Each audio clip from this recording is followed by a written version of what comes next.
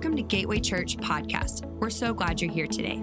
We pray God speaks to you through this message and through His Word. For more information about our church, follow us on social media or visit our website, gatewayhome.com. Now, let's tune in to this week's message. Well, if you have your Bibles, would you turn to 2 Corinthians chapter 3, or you can go to the YouVersion app, click on events, and our notes will pop up. Before we dive in, I know that it is Super Bowl Sunday. I know we have some football fans here. The Chiefs are playing, and I think they're playing someone else, a Cowboys fan. I typically don't mention them, but the Eagles will be there as well, I guess. So I know we have some Eagle fans in the first service. Afterwards, we lined them all up and prayed for them, that God would free them. But there's many different types of football fans. I'm a football fan just in general, so I'll be watching the game. I hope it's a good game. Some of us watch the Super Bowl because they enjoy the commercials. You just watch it for the commercials, or you're part of that group. Okay, there's a good group, so hopefully the commercials are good. And then there's another group, and my wife actually falls in this category. She is just happy that the football season is done. We got some claps so that they get their husbands back in the afternoon on a Sunday. But either way, hopefully you have the chance to spend some time with your friends and family and watch a good game. Well, we are in the second part of our series entitled Destined. We're talking about not just what God has created us to do, but who God has created us to be, who He's destined us to be. And we've been focusing on that. In last week's message, we talked about the image of God. And today we're going to kind of continue. That was part 1A. This is really part 1B. I had so much content, so rather than preaching an hour-long sermon, I figured I'd split it up into 2 weeks. So we're going to focus on that and then take that next step where we talk about identity and really what did God created us to do, because our doing should come first out of our being. So this week's message is titled The Task of Transformation. The Task of Transformation. Many of you know I have 4 kids, 2 girls, 2 boys. Well, our girls are in school, and in school they were given a project. They were supposed to invent something that hasn't been invented before. And I actually enjoy the process of brainstorming as we kind of gather together. I invent plenty of things for my kids. I invent songs for them to help them remember. I invent songs to tell them, hey, don't come into my bed at night so I can sleep. I invent songs to remind them to take out the trash. So we just enjoy the brainstorming time coming together. And one of the things you were supposed to do is it was supposed to benefit all of humanity. So I actually came up in my head with an invention that I thought would help. And here was my invention. I was going to create a device that would eradicate and make extinct the mosquito. Thank you. I thought that was a good idea too. They did not like my idea. They rejected my idea. But I learned, I was like, what would happen if the mosquito were really eradicated? And scientists got on there and they said there's no purpose for the mosquito except to annoy us, pretty much. But they don't want to remove them from the ecosystem because they don't know what the effects would be. I was like, let's remove them from the ecosystem and find out. That's something it's worth it, especially here in the Houston area when mosquitoes come out during the summer and you look awkward slapping yourself whenever a mosquito bites. But here's the deal. Even if you kill the mosquito, it doesn't really help, because if you're a germaphobe like me, now it's on your skin, it's on your hands, and it's just still a little bit gross. But mosquitoes, even the reason why I'm mentioning them is because they go through a transformation process. They go through from the egg to adult. If you're in your science class, you remember that whole entire process of metamorphosis. But the truth is, in our relationship with God and the purpose and the destiny that He has for our lives, we go through a metamorphosis or a transformation process too. And I really want to talk about that today, and I have 3 points. And it's talking about the process of transformation and what it changes. And here's the first thing it changes. It changes how you see God. The process of transformation changes how you see God. I'm going to talk today through the lens of the Apostle Paul. Many of us know it as Saul. Just so you know, his name wasn't changed. Paul is just his Gentile name. So, sorry if that burst your bubble, and that's what you thought he had a name change. He didn't. But he is one of the most influential people in the New Testament church. He played an incredible part of writing over a third of the scriptures. As he was inspired by the Holy Spirit, he planted many of the churches of that day. So he played an influential part in that. But it's interesting that of all the people that Jesus could have chosen to carry the message of the gospel and even the message of reconciliation, that he chose Paul. Because if you know his story, Saul was one who persecuted the church. He was the one that was attacking Christians that were followers of Jesus, followers of the way. He was attacking them, he was murdering them, and putting them in prison. This is what he was known for. This is what you see him doing at the very beginning. And while he's on a road to Damascus, he has an experience and an encounter with Jesus that totally transforms his life. And he continues writing about it throughout all the epistles that he writes. But he encounters Jesus, and Jesus says to him, Saul, Saul, why are you persecuting me? So just so you know, if someone is coming against you and persecuting you for Jesus' sake, that Jesus takes it personal. He says, why are you persecuting me? Not why are you persecuting my people? It's a personal thing that's happening because people may come against you because you are a follower of Jesus. And he says, you are trying to kick against the goads, but his whole entire life is changed. And it's a really astounding transformation, even to the points where the leaders, the apostles, and the disciples of that time did not believe that it actually happened. They thought it was one of the tricks that he was doing to actually get in, infiltrate, and then ultimately throw them all in prison. But God used a man named Ananias to restore him and introduce him to the rest of the disciples. And he went from persecuting people for their faith to then pointing people to their faith in Christ. And here's what he writes in Philippians chapter 3. We'll get to 2 Corinthians 3 in a bit. He says, though I could have confidence in my own effort, if anyone could, indeed, if others have reason for confidence in their own efforts, I have even more. I was circumcised when I was 8 days old. I am a pure-blooded citizen of Israel and a member of the tribe of Benjamin, a real Hebrew if there ever was one. I was a member of the Pharisees who demand the strictest obedience to the Jewish law. I was so zealous that I harshly persecuted the church. And as for righteousness, I obeyed the law without fault. I once thought these things were valuable, but now I consider them worthless because of what Christ has done. So Paul in this moment is listing out his qualifications. Is listing out his qualifications of why he would be accepted by God. He had the right pedigree.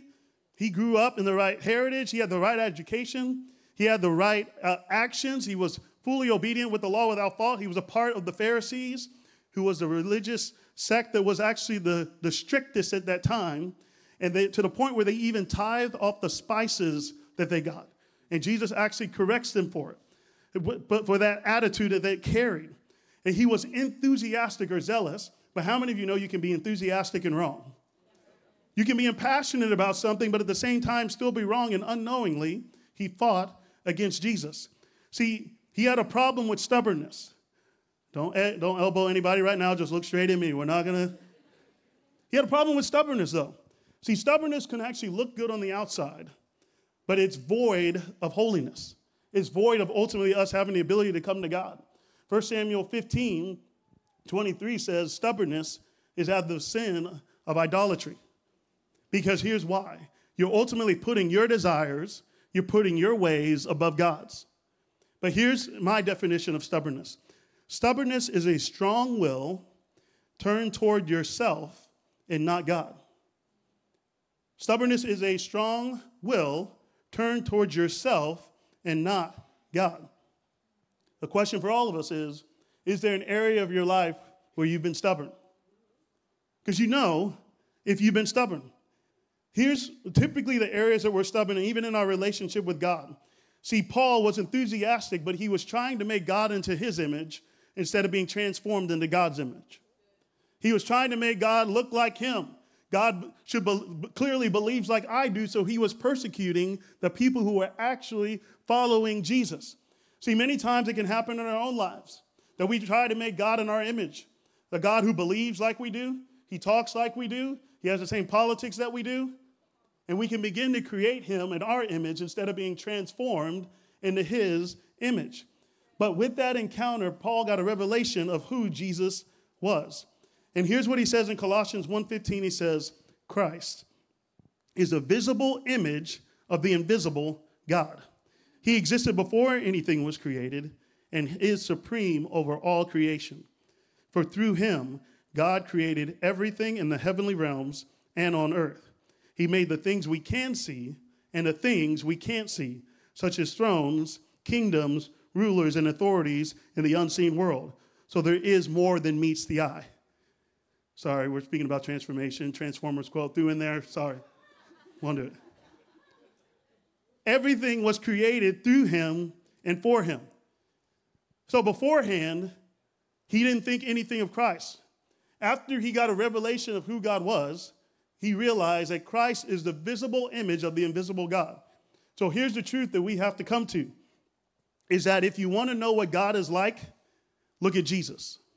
If you want to know what God would do, look at Jesus. The way that he gave, the way that he served, the way that he had compassion, the way that he went above and beyond.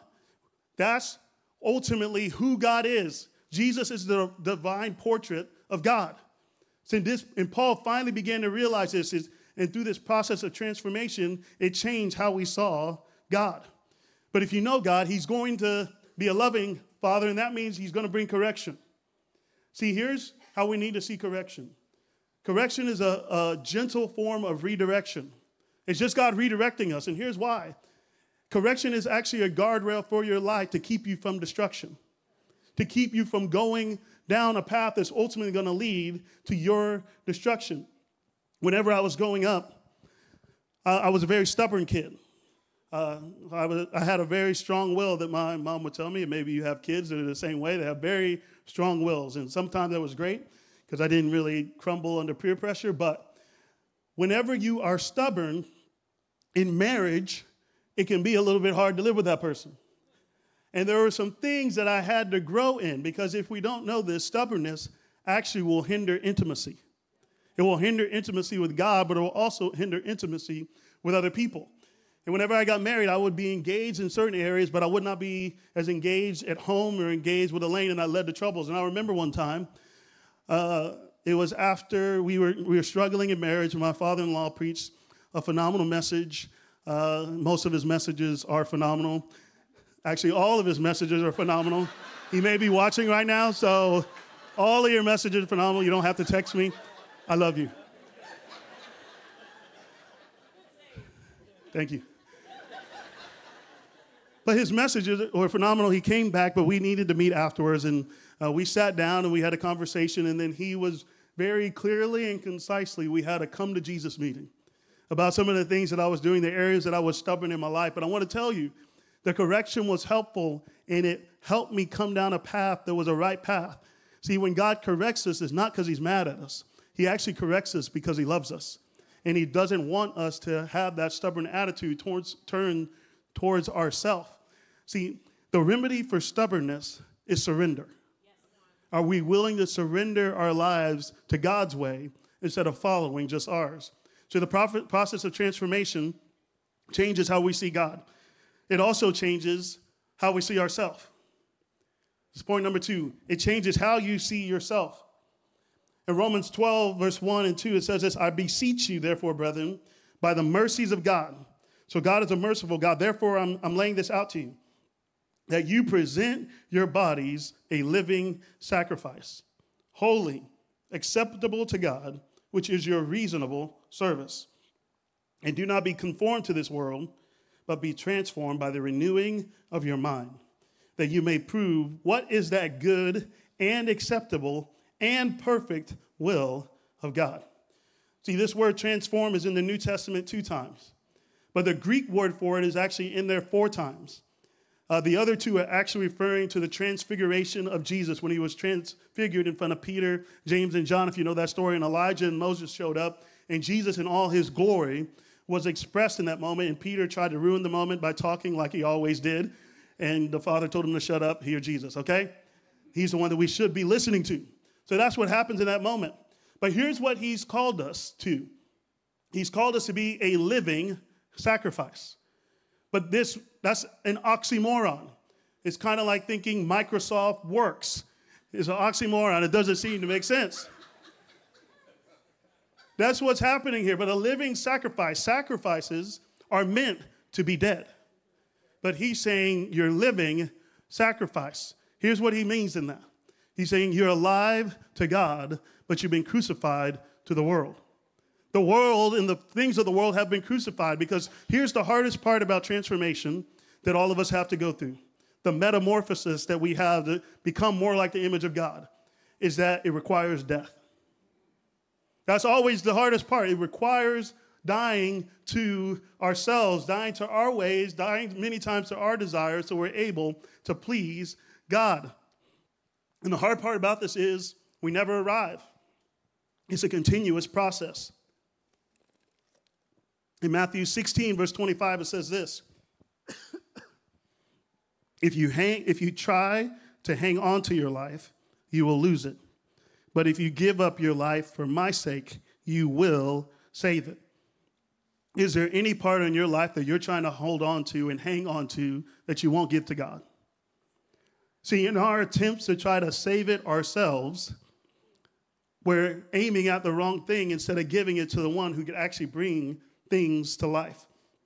But Paul, in 2 Corinthians 3, really lays out this idea a little bit more of being transformed. He's really laying out his life story. And that's the lens we can look through it. And here's what it says in verse 13. It says, unlike Moses, who put a veil over his face so that the children of Israel could not look steadily at the end of what was passing away, but their minds were blinded. For until this day, the same veil remains unlifted in the reading of the Old Testament, because the veil is taken away in Christ. But even to this day, when Moses is read, a veil lies on their heart. Nevertheless, when one turns to the Lord, the veil is taken away. Now the Lord is the Spirit, and where the Spirit of the Lord is, there is liberty or freedom. But we all, with unveiled or vulnerable face, beholding as in a mirror the glory of the Lord, are being transformed, there's the word again, into the same image from glory to glory. So that means there's more. The glory of God is never exhausted, just as by the Spirit of the Lord. So it's God's Spirit that does it. So I'm going to explain real quick. In Exodus chapter 34, Moses actually goes up to the mountain to receive the tablets again from God. He was up there 40 days, 40 nights, didn't eat or drink anything. It was a supernatural moment. God's presence sustained him. But when he came down from the mountain with the Ten Commandments, his face was shining. He didn't even realize it, but the word there is actually shining beams of light, to the point where people saw it, they got afraid. Even his brother, they ran away from him. So he went and got a veil to cover it so that they wouldn't be able to see the glory that he had on his face that was radiating from him. But I want to say something. The glory that was on Moses' face was an indication of whose presence he had been in. See, this is why we need to get in God's presence, because we will begin to reflect God the more that we are in his presence, the more that we spend time with him and invest time with him. But he also covered it and used the veil because he did not want them to see a glory that was fading. See, the Old Testament, the law, and the prophets had a glory in that they let you know that you could not do this on your own. See, the law could only bring you to Jesus, but grace can make you like Jesus. And there's a big difference between the two. You aren't made right with God by the law. The law brought death. The law brought condemnation. But ultimately, if you want the freedom that comes, it has to be in Christ. It has to be done by the Spirit of God. And as the Spirit of God works in our lives, it actually leads us to liberty. See, the Spirit brings freedom. The Spirit brings life. But just because you have liberty does not mean you are lawless. See, many times people are afraid. If pastor preaches about grace and what about people that want to do their own thing? Okay, the Holy Spirit gives you grace to enable you to walk in the new life that he's given you. The grace isn't to have a desire to sin. He actually changes your desires so that you actually want to please God. Your desires change. There's a transformation that happens from the inside out. But the freedom that we desire comes from being made into his image. See, the world promises freedom, but ultimately that freedom leads to bondage. See, many people say I'm free, and then I would just ask them the question, well, can you stop? They can't stop. That's a form of bondage. It's not actually freedom. It's not actually walking in the freedom. See, freedom is the ability to be who God originally intended for you to be. This is why he came to restore what was lost, to restore his image on the earth. See, the Spirit of God can make us free, or the Spirit of Jesus, is because Jesus was always free. This is why it says, if the Son makes you free, you shall be free indeed. Because Jesus was always free. So the question for all of us is, what are we beholding?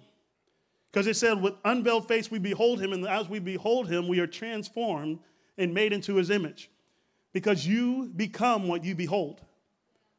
The word behold is not a casual glance. It means a careful studying. But it works two ways. That if you behold the world more than you behold God, you'll actually be transformed into the image of the world. If you behold temptation and continue to look at it and continue to think about it, you'll be drawn into it in a greater way and be transformed into it. This is why it says that he's actually made a way of escape from temptation. If you behold anger, or have a situation that you continue to think about that makes you angrier and angrier, the more you behold it, the angrier you'll get, because there's no way out. There's no freedom in that. But as we behold Jesus, we become more and more like him and are transformed into his image. And this is important for us to realize. We can't change on our own. It's not by our own effort. This is what Paul is laying out to every single one of us. But just know that reflecting the image of God is disruptive to your life. If you've been walking with God for a long time, you know that many times God is going to disrupt your plans. He's going to disrupt the things that you think are normal. He's going to call you to be unique. He's going to call you to be a peculiar people. He's going to change your relationships. He's going to change your thoughts. He's going to change your mind, change your finances. He's going to change everything about you. Most of us, when we got up today, we took some time and we looked in the mirror. By the way, you all look great, okay? We took some time to look in the mirror, and the mirror tells us a lot about who we are in this current moment. I remember when I was about 30 years old, I looked in the mirror, and the mirror told me, you are balding. So that's what the mirror told me. It said the cul-de-sac is not working for you anymore. Just take it all the way down. So now I shave my own head. And some of you should just join me, okay? Just come with me. It's going to be great. It's okay. There's nothing wrong. It's fun on this side. But when a natural mirror simply reflects who we are. God's mirror doesn't necessarily reflect who we are. It's actually a reflection of who we will become the longer we look into it.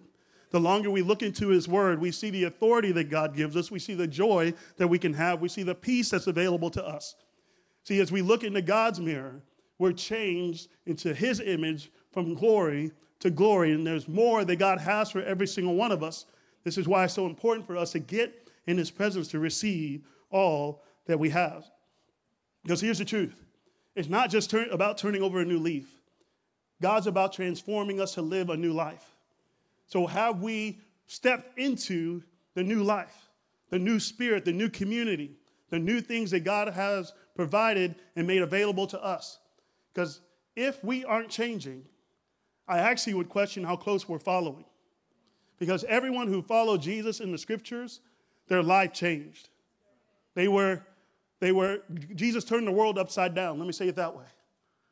It was disruptive to what we thought we were called to do, but what he has for us is infinitely better than we could have thought or come up with on our own. So the process of transformation changes how you see yourself. And here's the third and final thing. It changes how you see others. It changes how you see others. And this was huge in Paul's life. You got to remember the very beginning of his life, he was very judgmental. He was very harsh. He regarded people according to the flesh. And here's what it says in 2 Corinthians 5. It says, so we have stopped evaluating others from a human point of view. At one time, we thought of Christ merely from a human point of view. How differently we know him now. This is what he's saying. I thought about Jesus. He was alive at the same time as Jesus. And he's like, Jesus is a good teacher, but all these people are following him, but it's the wrong God. He's like, I just saw him as a human, but now I know him differently. This means that anyone who belongs to Christ has become a new person. The old life is gone. A new life has begun. And all of this is a gift from God, who brought us back to himself through Christ.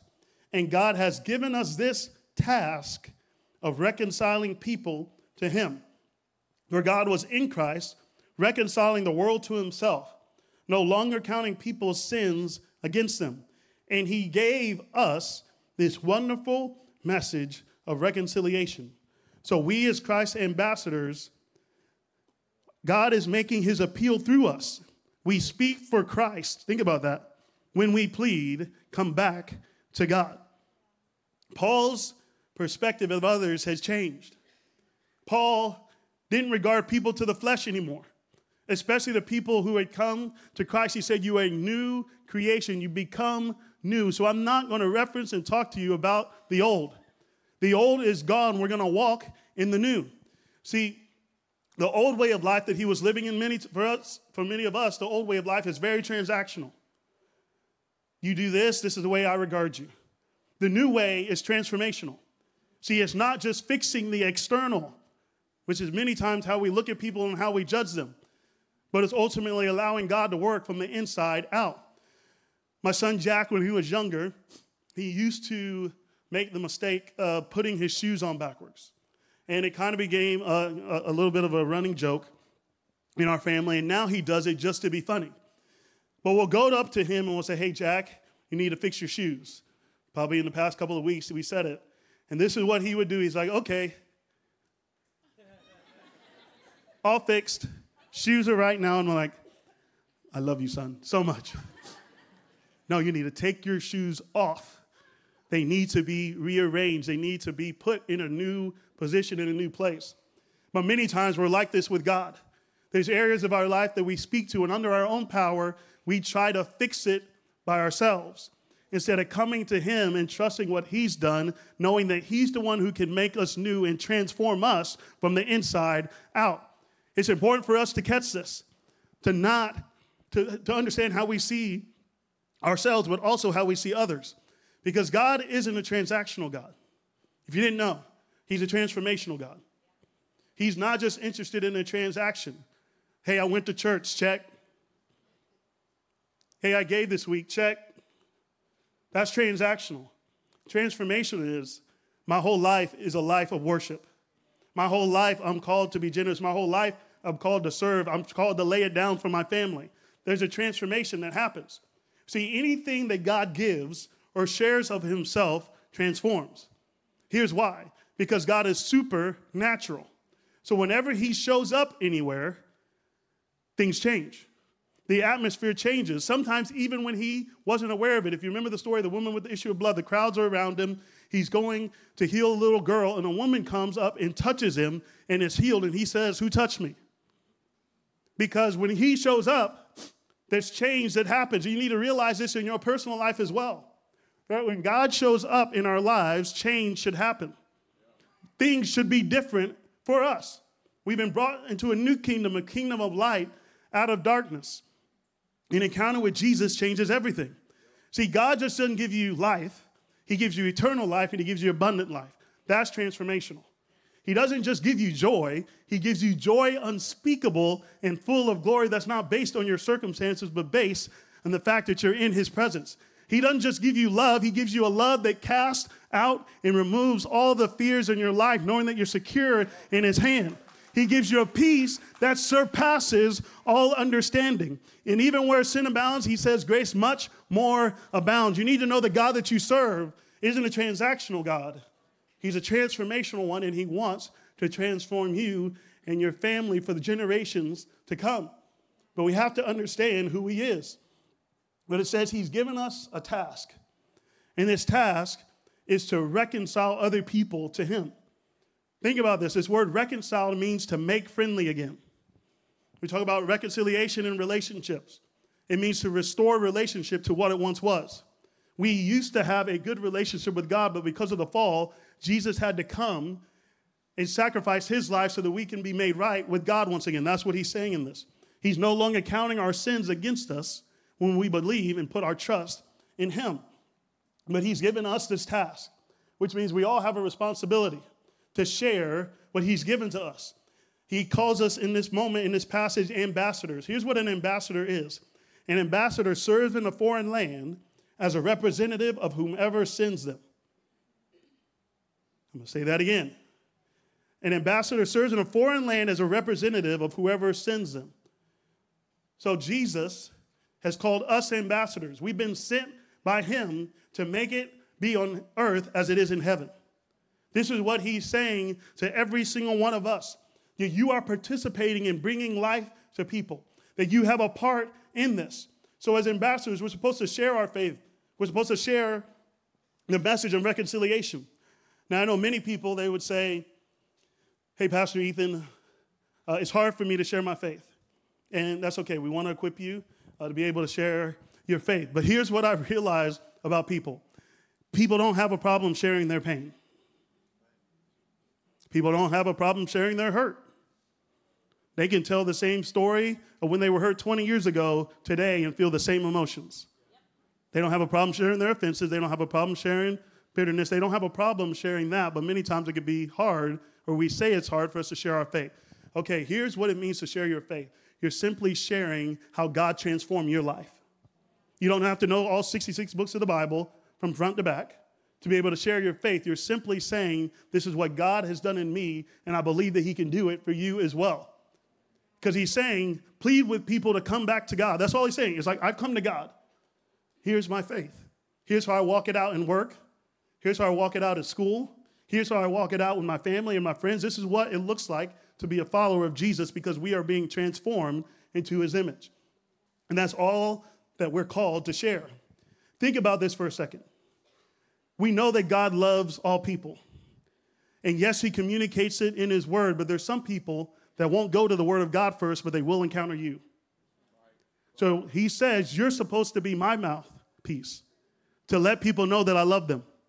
You're supposed to be my mouthpiece to encourage people.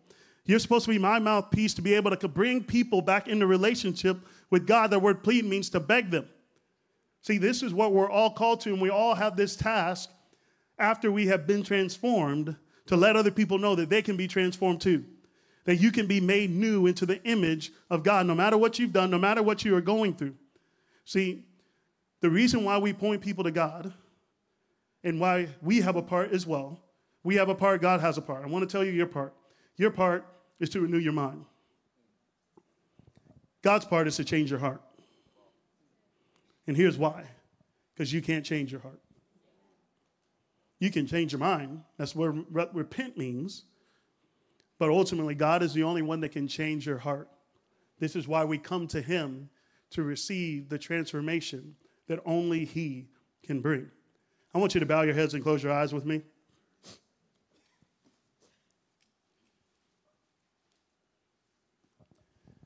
At the end of every service, we have a time of prayer. We're always going to have worship, the word, and prayer. In a moment here, there'll be a prayer team that comes down front. If you need prayer for anything at all, you can come down for prayer. You don't have to be a member of Gateway Church to receive prayer. But I encourage you, if you're in this place today and you want to know God, I want you to come back to him. Some of you may have walked with God for a very long time, but you walked away and you know that God is pursuing your heart.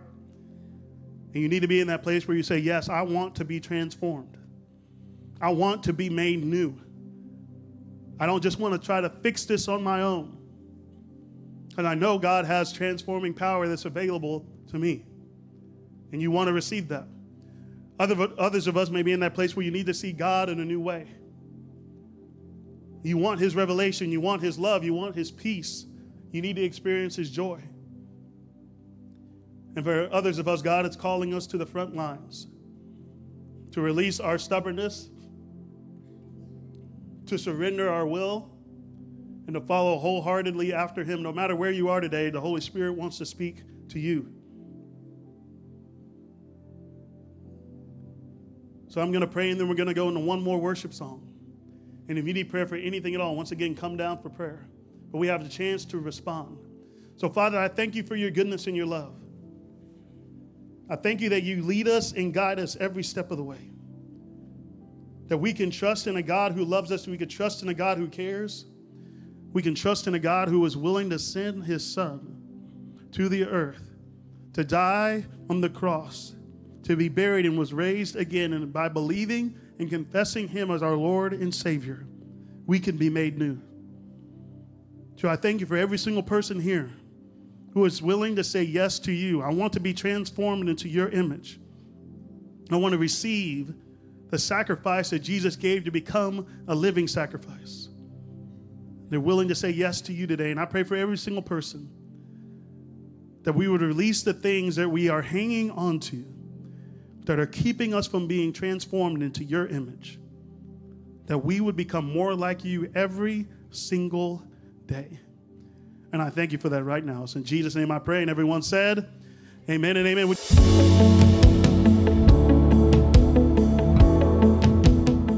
Thanks for joining us today. If you live in the Houston area or are in town for a visit, we would like to invite you to join us for a service. For service times and location, or more information about Gateway Church, follow us on social media or visit our website, gatewayhome.com. Have a blessed week.